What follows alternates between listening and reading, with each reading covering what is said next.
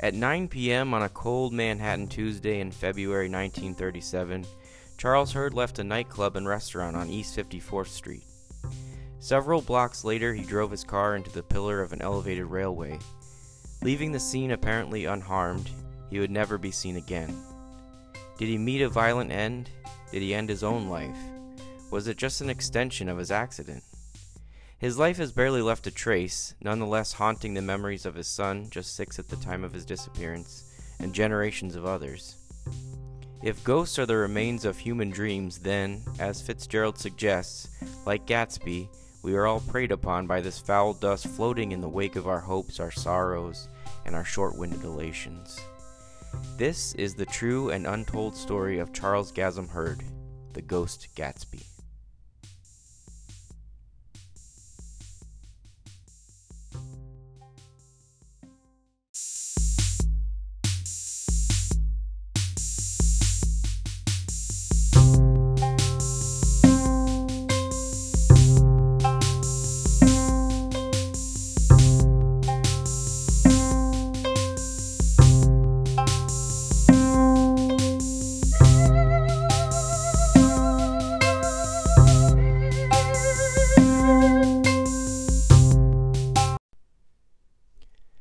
Episode 4, American Phalanx.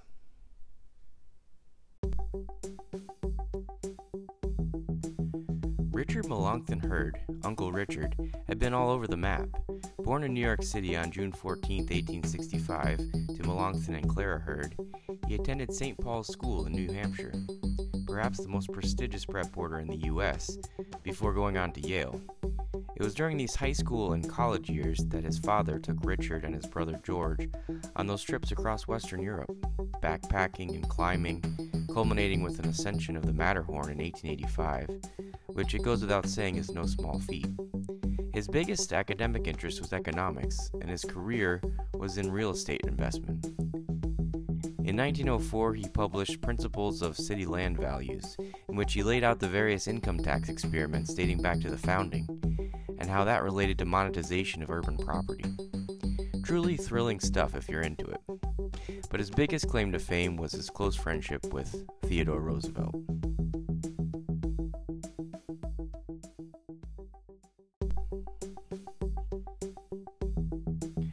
Teddy Roosevelt gave a speech at his Sagamore Hill home, the Summer White House, in 1916, films of which can be found on the Library of Congress website at present day. The subject was Americanism, and the cameraman was Richard M. Hurd.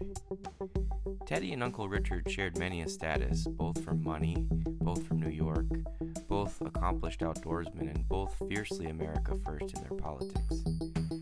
When the Hurd family moved to Manhattan in essence permanently in 1903, Teddy was President of the United States, and Richard was President of the Mortgage Bond Company of New York. While it's unclear when and how the two men met, their interests politically can be neatly summarized by reading the handbook of an organization which formed during the start of the Great War called the American Defense Society.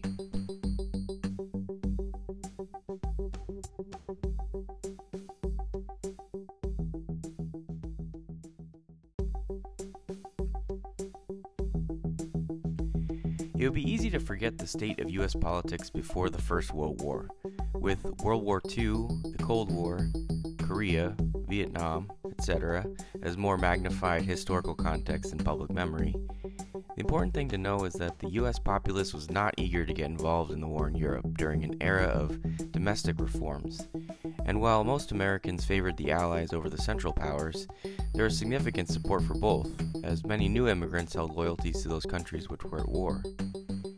In 1912, Woodrow Wilson defeated Roosevelt, who had split from the Republican Party, and ultimately split the vote with his own former war secretary and sitting president, William Howard Taft. Wilson ran on a progressive platform which focused on reducing foreign tariffs, particularly with European countries. You can already see why his administration didn't have an appetite for nasty military entanglements overseas. By 1916, the war was raging while Wilson was running on the slogan, "He kept us out of war." He won a relatively close election and a few months later asked Congress for a declaration of war against Germany. Here is where the American Defense Society plays a role in the story.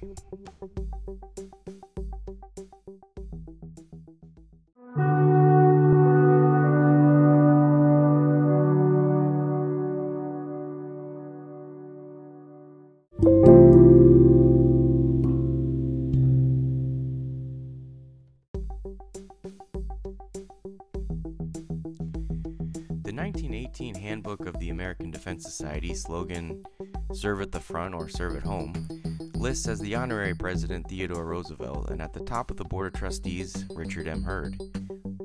It's all fairly standard front matter, but then there's one page later, which lists the members of the Anti-Disloyalty Committee, and you start to glimpse where this is headed. The American Defense Society, according to the handbook, was the one defense society to, quote, make war upon the enemy insurance companies, which through their official channels were able to supply military information of great value to Germany. These enemy insurance companies have been refused licenses by Secretary of the Treasury McAdoo, with the consequent cessation of gross income of $35 million, unquote. Fair enough. But wait, there's more. Much, much more.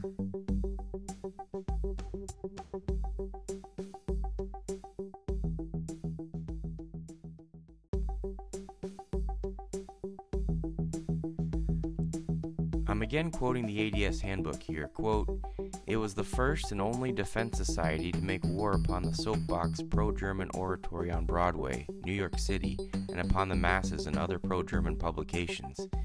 It was the first defense society to publish the Searchlight on Germany, giving in detail the blunders and the crimes of Germany. It was the first defense society to plan for the registration of alien enemies, pro-Germans, and disloyal Americans under local vigilance corps throughout the United States. Definite and aggressive action has been taken by the Society for crushing pro-Germanism by the formation of an information bureau to receive and report after investigation to the proper authorities the activities of every spy and plotter which comes to its attention. The Society is conducting a campaign to stamp out sedition and disloyalty in the public schools. Under its auspices, a mass meeting of teachers was held in New York City to protest against disloyal and seditious teachers," unquote. A later section is titled, quote, "To intern alien enemies and enemy sympathizers whose conduct imperils or impedes the war," unquote, and states that, quote, "The interning of aggressive pro-German sympathizers, whether German citizens or not, we believe should be followed up with increased vigor. England allowed Germans and German sympathizers at large for about a year, then interned 70,000, and the malicious plots and propaganda ceased. If this handbook sounds like something you read about happening in Nazi Germany or Soviet Russia, well, I couldn't argue with you."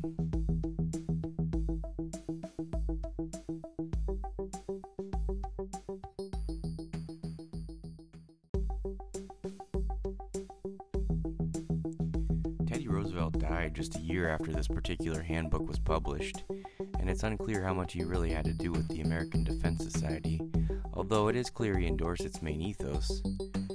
Uncle Richard was appointed as a New York State prison commissioner, and later became president of Lawyers Mortgage Trust, and despite that company's financial losses during the Depression, he maintained a most privileged life, showing off his collection of paintings by Italian masters, and being a member at seemingly every country club in the tri-state area, right up to his death in 1941. Does Uncle Richard sound like a man who could call in some favors to help find his nephew Charles? Or does he come across as a man who might be indifferent to the plight of someone who had fallen off the path, so to speak? Does he sound like he could make someone disappear? Next week, Episode 5, A History of Disappearances.